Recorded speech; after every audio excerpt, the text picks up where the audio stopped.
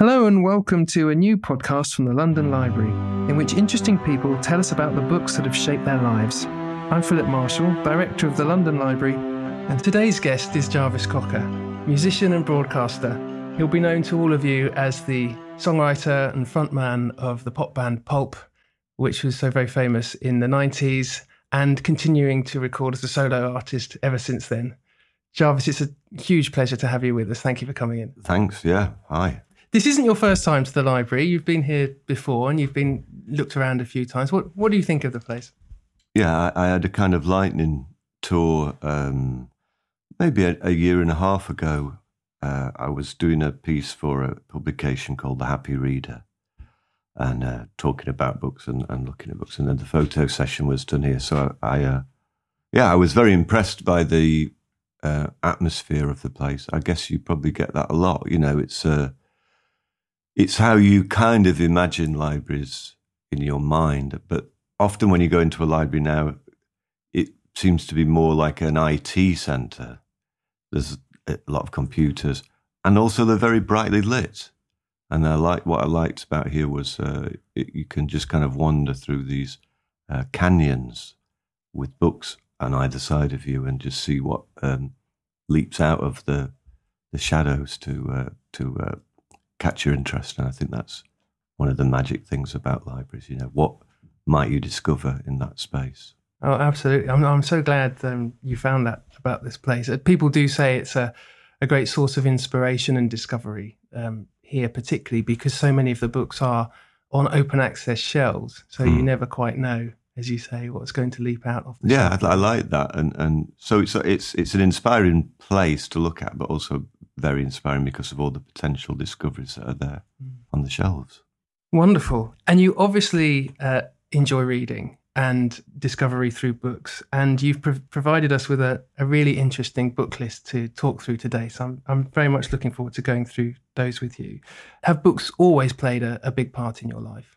Yeah, they have. The brief, as I understood it for this podcast, was to come up with 5 books that I felt had somehow altered my life or Absolutely. had some effect on it at least. And so that's what I did try to do. I mean, it's hard to whittle it down to a list of only 5 books, but and I thought we could go through kind of chronologically. So I'm starting off with Grimm's Household Tales because, you know, that's probably our first encounter with stories is maybe getting read stories as you're a kid. And I've always been interested in that, you know, where these stories come from. And the kind of, you know, there are tropes in those stories that just seem to be universal, like things always come in threes. You have 3 wishes, yes. There are 3 bears. Usually people have 3 goes at something before they get it right, yes, you know. Yes. So there's all this stuff that I think is giving you some kind of window into archetypal things about storytelling, about how humans have entertained each other. And what I like about the Grimm's stories in particular is that, you know, I do like Hans Christian Andersen's stories, but they are his imagination. He's made them up. But the idea of the Grimm's stories is that they went out and found these stories out in the wild, you know, whilst they still existed, kind of harvesting some kind of oral tradition that was still there. And to me, that's amazing, you know, that you can't say who wrote those stories. They're kind of part of a common heritage or something. We have a copy actually here on the table we've plucked off the shelves, which is from 1884. So the Grimms were harvesting those stories earlier on in the 19th century. And I think this is one of the earlier English translations. It's certainly considered by the editors to have captured the entirety of what the Grimms were trying to do, which they think was the first attempt to do that. I'll pass that to you while I'm also getting out some illustrations from the Mervyn Peake illustrated copy of Grimm's Fairy Tales. And we don't have a copy of that, but we do have, because of our art collection here, a number of books on Mervyn Peake showing his drawings. And in this one, we do have some of the plates from those, some of the illustrations from that copy. So I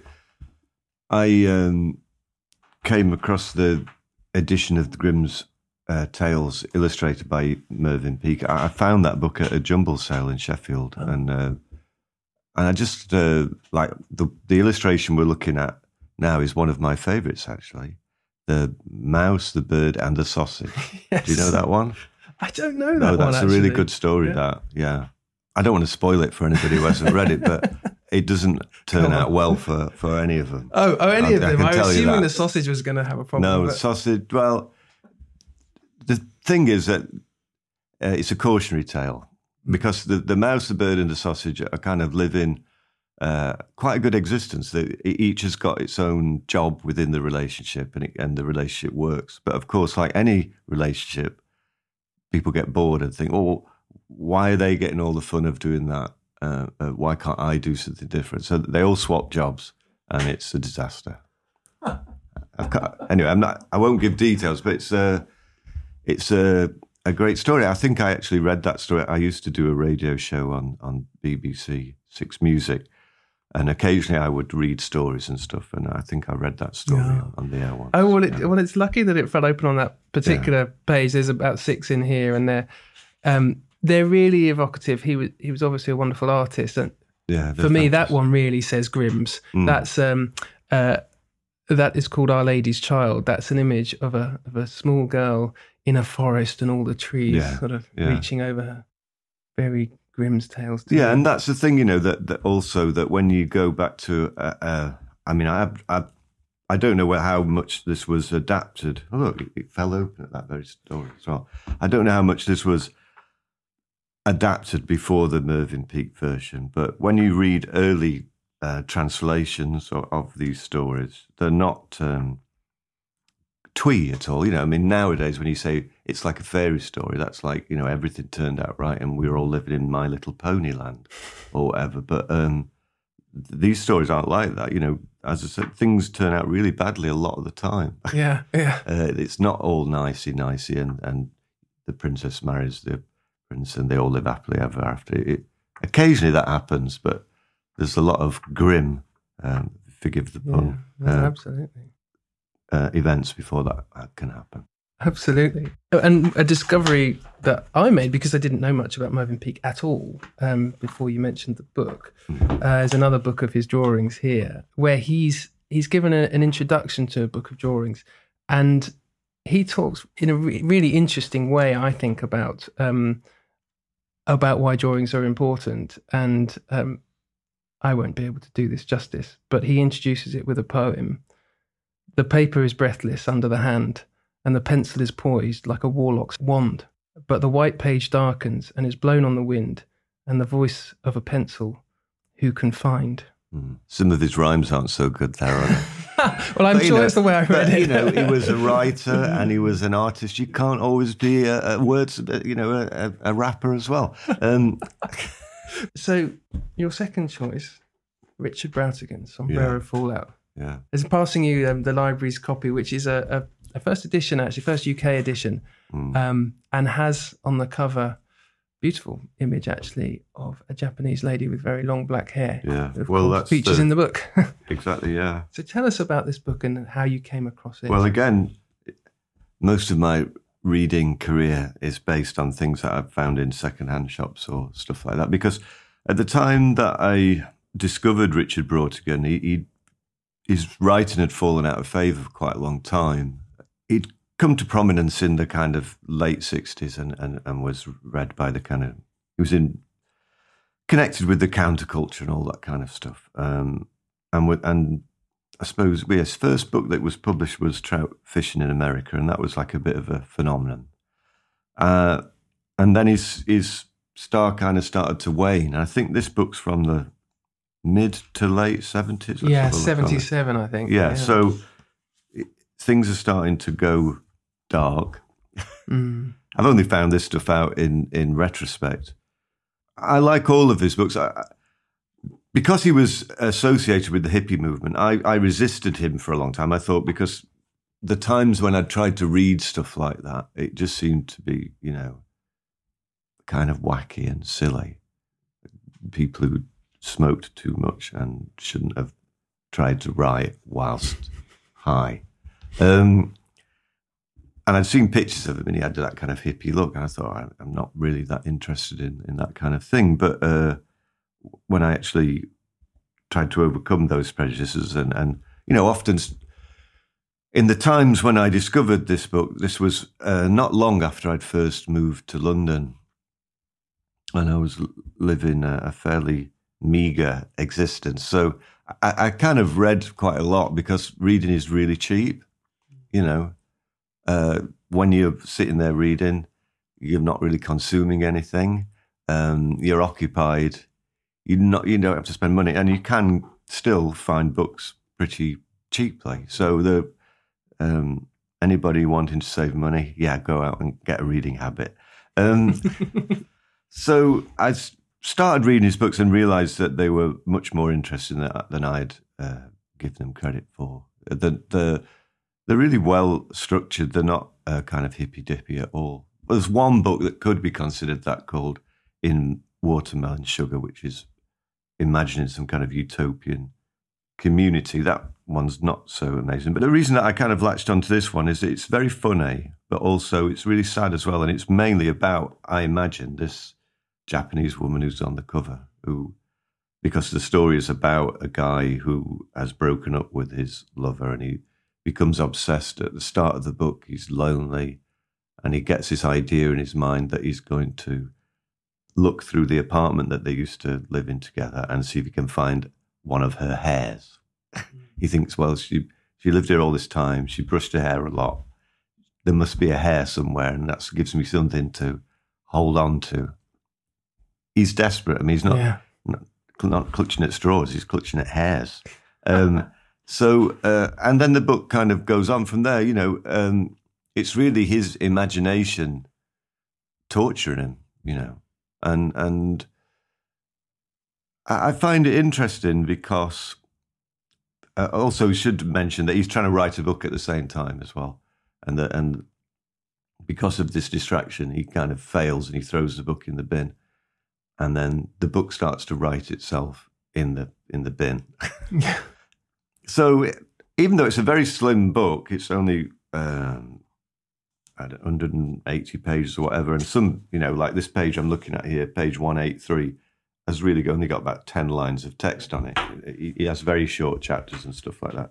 But there's a lot in it. There's different layers, and I think it's about knowing now what I do about him, the fact that his career kind of went down, and it's a little bit about him feeling condemned to do something that's not really going to do him that much good. Yeah. And the thing that any writer or any creative person needs an imagination, otherwise they're not going to come up with anything. But sometimes that imagination can turn on you.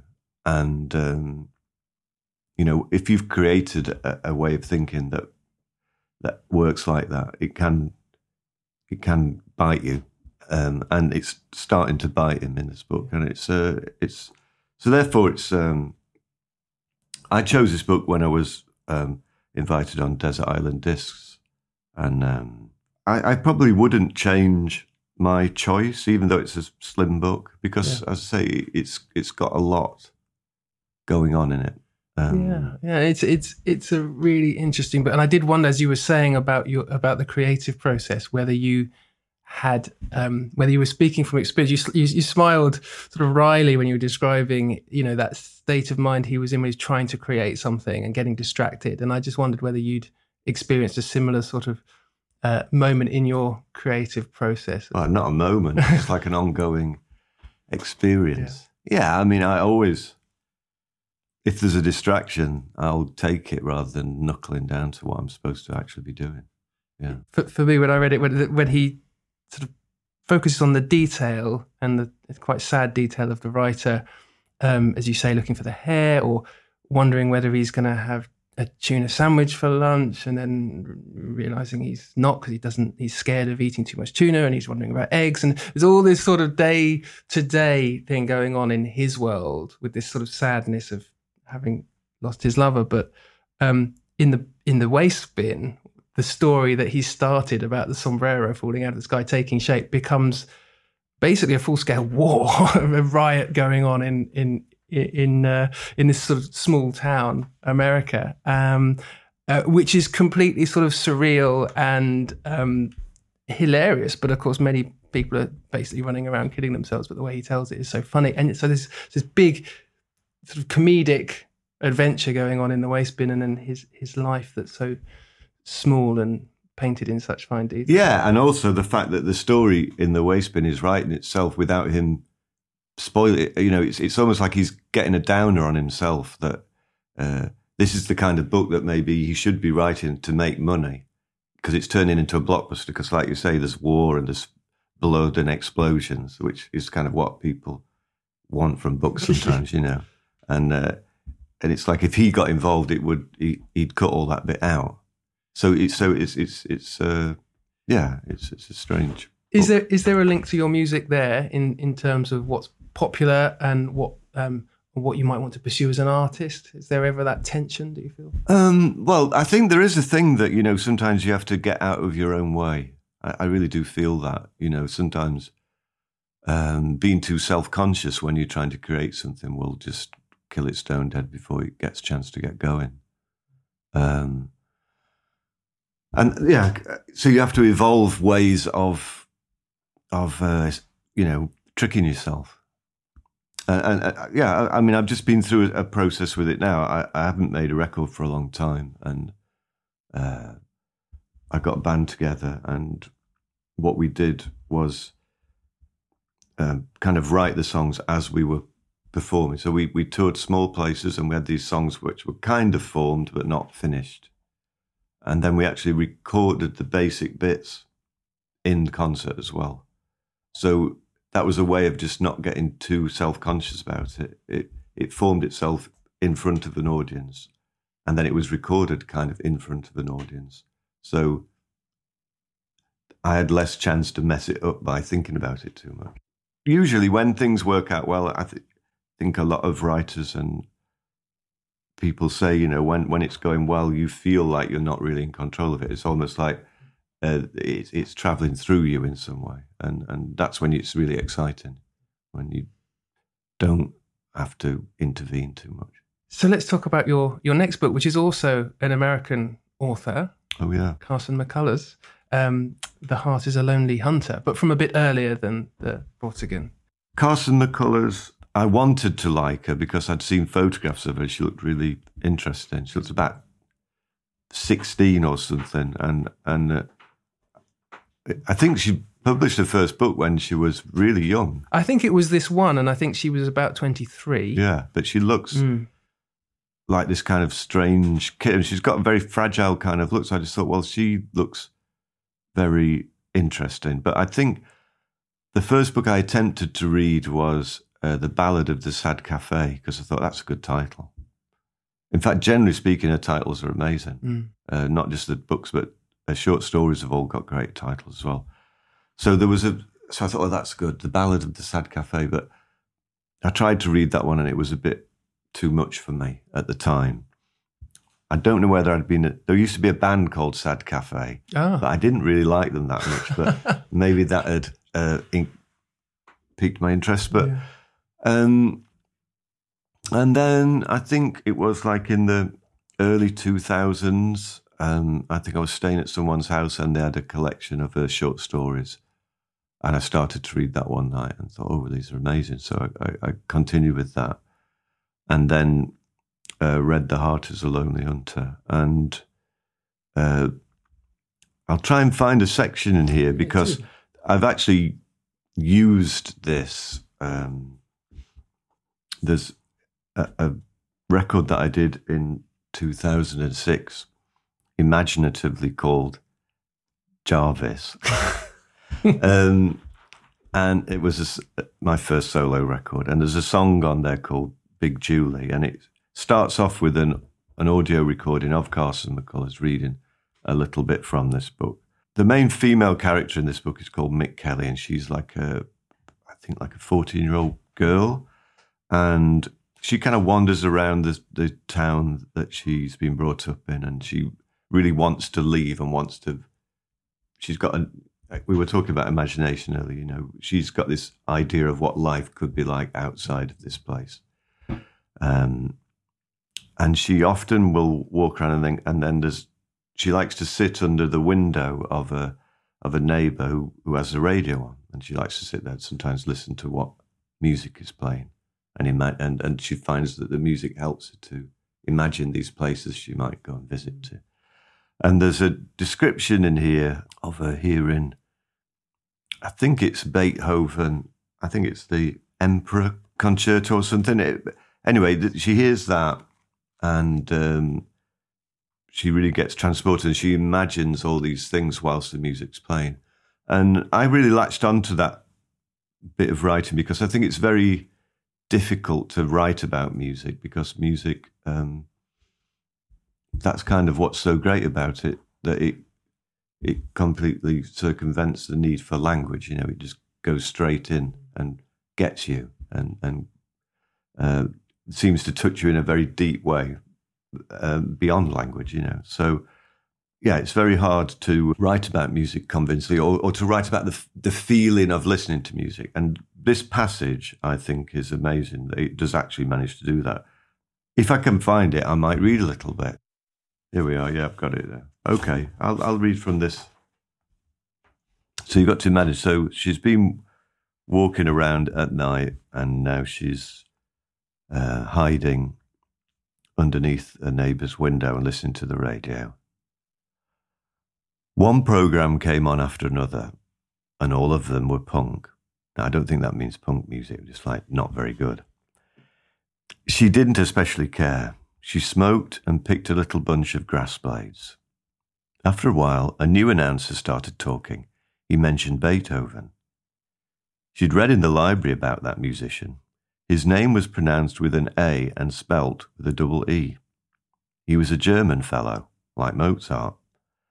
When he was living, he spoke in a foreign language and lived in a foreign place, like she wanted to do. The announcer said they were going to play his third symphony. She only halfway listened because she wanted to walk some more, and she didn't care much what they played. Then the music started. Mick raised her head, and her fist went up to her throat. How did it come? For a minute, the opening balanced from one side to the other, like a walk or march, like God strutting in the night. The outside of her was suddenly frozen, and only that first part of the music was hot inside her heart. She could not even hear what sounded after, but she sat there waiting and frozen, with her fist tight. After a while, the music came again, harder and loud. It didn't have anything to do with God. This was her, Mick Kelly, walking in the daytime and by herself at night, in the hot sun and in the dark, with all the plans and feelings. This music was her, the real, plain her. It's a wonderfully written book, obviously. I remember it being a book that was sort of filled with humanity, but also struggles, and there's love, but there's a lot of sadness and not very much happiness in it. And all of those things sort of mixed together almost in a sort of search for meaning. Yeah, I'm trying to cast my mind, because that makes the character that sticks out for me. I know that the link in the book is that they all go and see this blind guy, right? Or is he? He's mute. Yeah, there we are. He's deaf. He's deaf and he doesn't talk. So, yeah, and they all go and talk to him, but obviously he can't hear him. So he's the kind of linchpin of the book. And I suppose, you know, I mean, that's, I think, why it's an amazing book to have written at that age, you know, like 22, 23, because it's really about like how people, you know, they can tell their story to this guy, but probably the fact that they know he can't hear is why they can pour out their feelings to him, you know. He reads their lips, and I think they assume he understands actually more than he does. And so they sort of almost treat him as it's a bit like confessional, but also a bit like a guide. And if I tell him all my troubles, and he'll understand, even if he doesn't tell me what to do, he'll understand. Yeah, well, we're getting back to imagination again there, aren't we? You know, they're kind of projecting this idea onto him, and he can't really, the fact that he can't say anything to disagree and contradict means they can imagine him to be anything they want. You know, he can be like you say, like a confessor or a sage or a guru or whatever. And he's not going to spoil it by saying something to contradict them. The two being American writers, is there a particular affinity that you have, Vortigern and McCullers? Is there a particular affinity with America that we're seeing here? No, it's interesting. I didn't really think of that.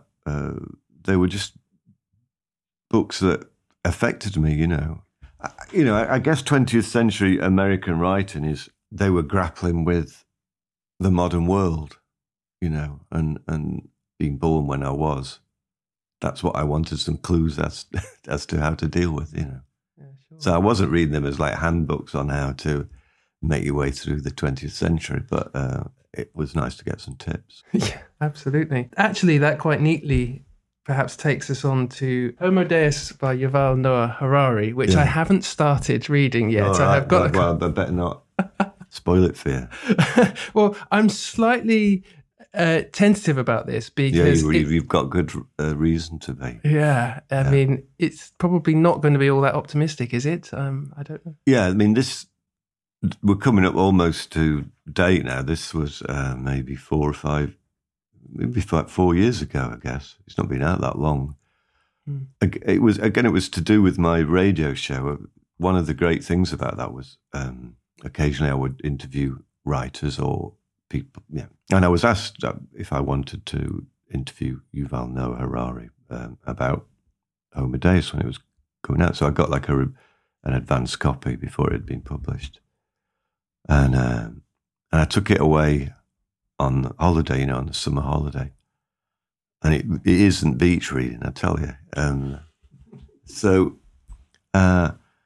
it actually really frightened me. I don't want to put you off reading it. This is the thing, but it might frighten me. But because if we say we're talking about the books so far, you get a part of reading is to give you some insight into humanity and what humans are into and how they work and what they think and stuff like that.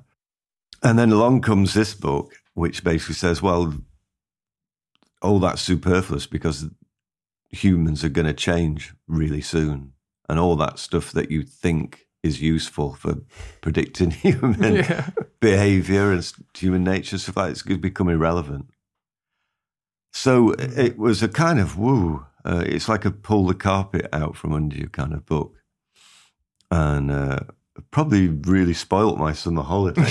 I think my girlfriend was wondering why I was in this kind of strange haunted state. Yes. But it really affected me. Sometimes, I do think that's the thing with any book. How affected you are by it is to do with your situation or your receptiveness at any given time. Like I was saying, when I first tried to read Carson McCullers, I didn't really like it. And then, like, say, 15, 20 years later, I was ready for it.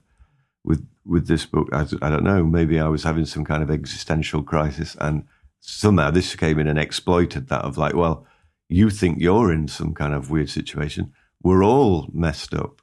Yeah. So anyway, I was fortunate enough to interview the author when he came into the BBC.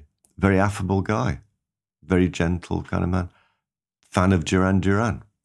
Because I always, if anybody's on the show, I would always ask them what music they would like played.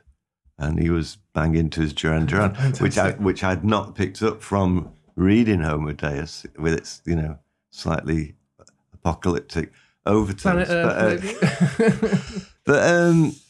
It's, as I say, I'm conscious now that I don't want to spoil it. This, we should point out, is non-fiction. It's an imagining of what may be coming based on what is here. He's famously wrote *Sapiens*, which was the history of how we got to this point in history. And now he's kind of projecting where we may be going in the reasonably near future.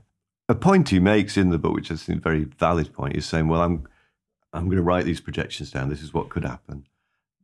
A lot of it isn't so cheery. But the thing is that by giving voice to it and by writing about it, that means you could change it, there could be a choice to change it. So I think it's not actually that pessimistic a book, but it's just saying this is where we could go.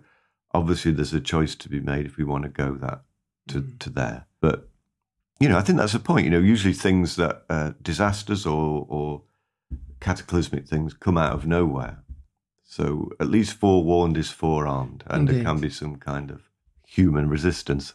Although I kind of tried out a few human resistance things on him when he was on the show, and he was poo-pooing them quite a lot. So no. I don't know. I mean, I hope there is hope, and I dare say I will read it. Yeah, I don't know whether it's so much like a hopeless thing, but just more, I suppose, that the things that you take as permanent things about the way that humans are and the way that life is, he's saying that some of those fundamental things will change. One thing that okay, I'm not going to spoil it too much for you, but, he talks a lot about, advances in medicine and stuff like that. So maybe people might not die. Now, if people stop dying, that's a big change to human existence. And that's kind of what's most of the books in this library, I guess, were probably in some way spurred on by the fact that people thought, okay, I've only got a certain amount of time, so I better get down to some work and get it down on the page so that something of me exists in the future.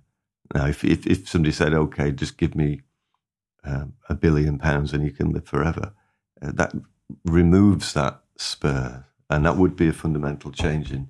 So you might not ever actually do anything without exactly. They probably existence. Wouldn't. Stuff like that. It's just like when you read something and you start to feel a bit dizzy. I found that. So the brief for this discussion was books that have changed you in some way, and that really did haunt me for quite a long time. I've been talking to my therapist about it since, and hopefully I'm getting over it now. Yeah, absolutely. I mean, that is the brief for the podcast, and I often reflect on that myself and think, what 5 books would you choose that had the impact on your life, rather than a list of 5 great books that you think are wonderful and were great works of art and so on and so forth. And it is quite a different process, I think. So, which hopefully is quite revealing. Sometimes, and also you don't always know that at the time, that something might just stick with you. You'll find yourself thinking about it 5 years later, You can't really predict which things are going to do that. Yeah, sure. So why don't you tell us about your next choice? Yeah, well, I'll tell you the story of how I came about reading the work of Bhagwan Sri Rajneesh, which is, like a lot of people, maybe I was seeking light relief after Homo Deus, but like a lot of people, I watched the Netflix series Wild Wild Country, which is like a documentary about the Rajneesh Foundation, which was, some people characterized it as a religious cult. The film concentrates on, let's go back to the beginning. The Bhagwan had an ashram in India and gave lots of talks. People went there to meditate. He had a particular special form of meditation. It became very popular and gained an international following. And the program followed one exploit that they did, that they moved to a remote part of Oregon. They bought an old ranch and they actually built a city there. The film series is about, what happened next, because the city was next to a very small town. I can't remember the name of the town now, but it only had a population of about 200 people.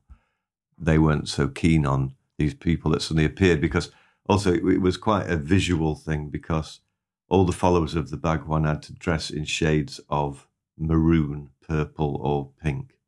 Oh, really? So suddenly all these purple plum-coloured people kind of appeared in this kind of weird, remote part of America.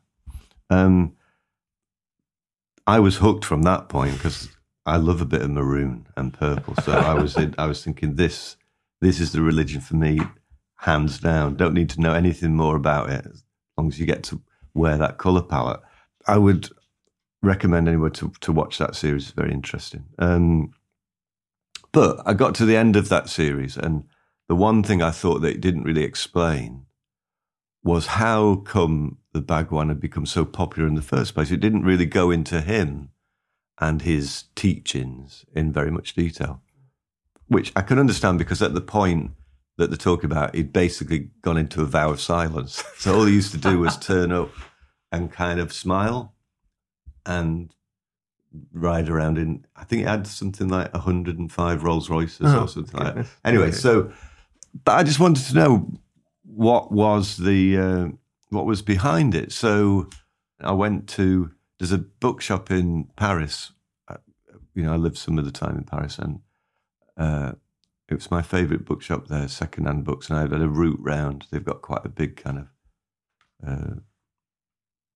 alternative religion section or whatever, and I found a book by him. The book that I found is called The Book of the Secrets. Well, it's hard to resist a book that's got a title like that. Absolutely. It's like, okay, yeah, I want to know the secrets. It's good that, there's not just one secret as well. It's the secrets. So I thought, great. There's 5 volumes, I think. Wearing the Purple and Finding the Secrets are great. So this was all just kind of idle curiosity kind of thing. So I bought the book and started reading it. And basically it's his particular thing is Tantra, which we know in the West mainly, unfortunately, because of Sting. Yes, indeed. And his tantric sex exploits. Yes, we have heard about that, yes. But Tantra has a lot more than long sex going for it. There are basically 112 techniques to gain enlightenment. And the idea is not that you are going to learn all 112, but somewhere in that 112, you might find something that will work for you. So I guess I started reading out of curiosity, but what I found very interesting was the books are basically transcriptions of lectures that he gave at the ashram that I mentioned back in the early 70s. Right. The first thing is he's got a great vocabulary, and the way that he speaks is very engaging. You can find audio recordings. There's lots of them on the YouTube and stuff like that. So it's very engaging to read. It's very easy to read. And the format of the book, which goes all the way through the 5 volumes, is he'll discuss, say, 3 of these 112 techniques in detail. And then the next chapter are people's questions on that. And then he moves on to the next ones. And I was kind of surprised that I just really got hooked on reading them. And I've read all 5 volumes. I only finished about 2 or 3 months ago. Did you find within the 112 the route to your personal enlightenment? I don't know. That's a life project, isn't it? But I've tried meditation and stuff like that, It's an interesting concept, all meditation techniques and stuff like that is about stilling the mind, and I think that's something that's become people. I think interest in that has grown a lot over the last decade or so. I guess because of our modern life, where we're living inside our heads more than we ever have done, and there's so much outside stimulation. And then it's all swimming around inside your consciousness. And you kind of sometimes think, actually, could I just have a bit of peace now and again? I'd like things to be still.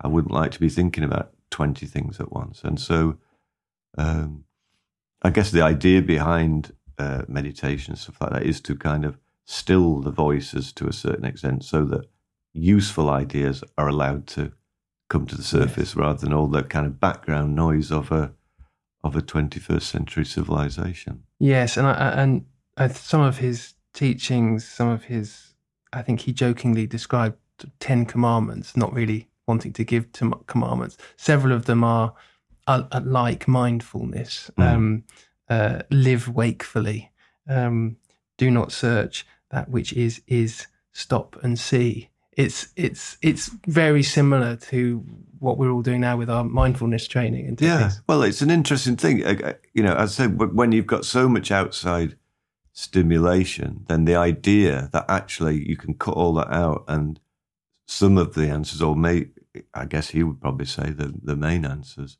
are things that are already inside you. And so it's more a case of turning inward to discover that.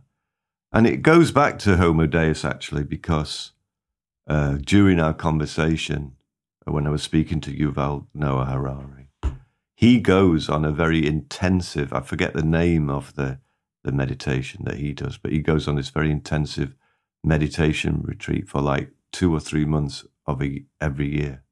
And he said that was it was indispensable for him to do that, to facilitate his writing, that he needs that kind of ability to focus and to bring things to a state of stillness to then be able to write. So there's got to be something in it. Yeah, absolutely. And to bring it back to the library, a lot of people who write here talk about the peace and quiet. They sometimes use the word sanctuary or haven, the stillness, and to become very productive within this building. So we see that going on here all the time. And this search for the sort of the human condition and understanding the human condition is something that also reminds me of a quote that E.M. Forster, who was very involved with the library, in 1941, he wrote an essay about the library. It was our centenary. And he wrote an essay about the library. And there was a section within it where he says, if you allow me to read it, "It caters neither for the goose nor the rat, but for creatures who are trying to be human. The desire to know more, the desire to feel more, and, accompanying these but not strangling them, the desire to help others. Here, briefly, is the human aim, and the library exists to further it." Well, that's a very nice idea of a library, yeah. It is, isn't it? And I think that because particularly this is an arts and humanities library, the search for understanding the human condition goes on here all the time. So I think it's really interesting that the books that you've chosen all have a place in that journey of discovery into the human condition, and it seems that something that fascinates you, and I presume will continue to fascinate you. Yeah, I mean, I've always been fascinated. I just want to know how people work, and that's an endless source of fascination, and that's what I've tried to do in the work that I do, songs and stuff, is to try and write about what people actually, what they fill their lives with, I find it fascinating, and I find it fascinating what people can make as well. And that's something that you find if you walk around a place like this, that we're all dealing with the same world. We're all born into the same reality at different levels of it or whatever, but the physical reality of the world is the same for all of us, but we all see it in a different way, and we all react to it in a different way. And everybody produces a different version of it. And that the fact that there's so many versions, and yet, through reading or through music or whatever, you can, for a moment, see the world through somebody else's eyes. And I do think actually that reading is the thing that facilitates that most intensely, that for that moment that you're reading a book, you are inhabiting somebody else's consciousness. It's not just what they're writing about, but the way that they construct sentences, the vocabulary that they use. You're inside their head for that time, and that's amazing. I mean, that's like a magic trick. Yeah, absolutely. It's a great thing. It's been an absolutely wonderful conversation. Thank you ever so much, Jarvis. All right, I'll probably never leave this building ever again. Wonderful. Thank you very much. Thank you for listening. And to find out more about the London Library, please visit our website at londonlibrary.co.uk. Please check the links in the show notes and rate us and subscribe.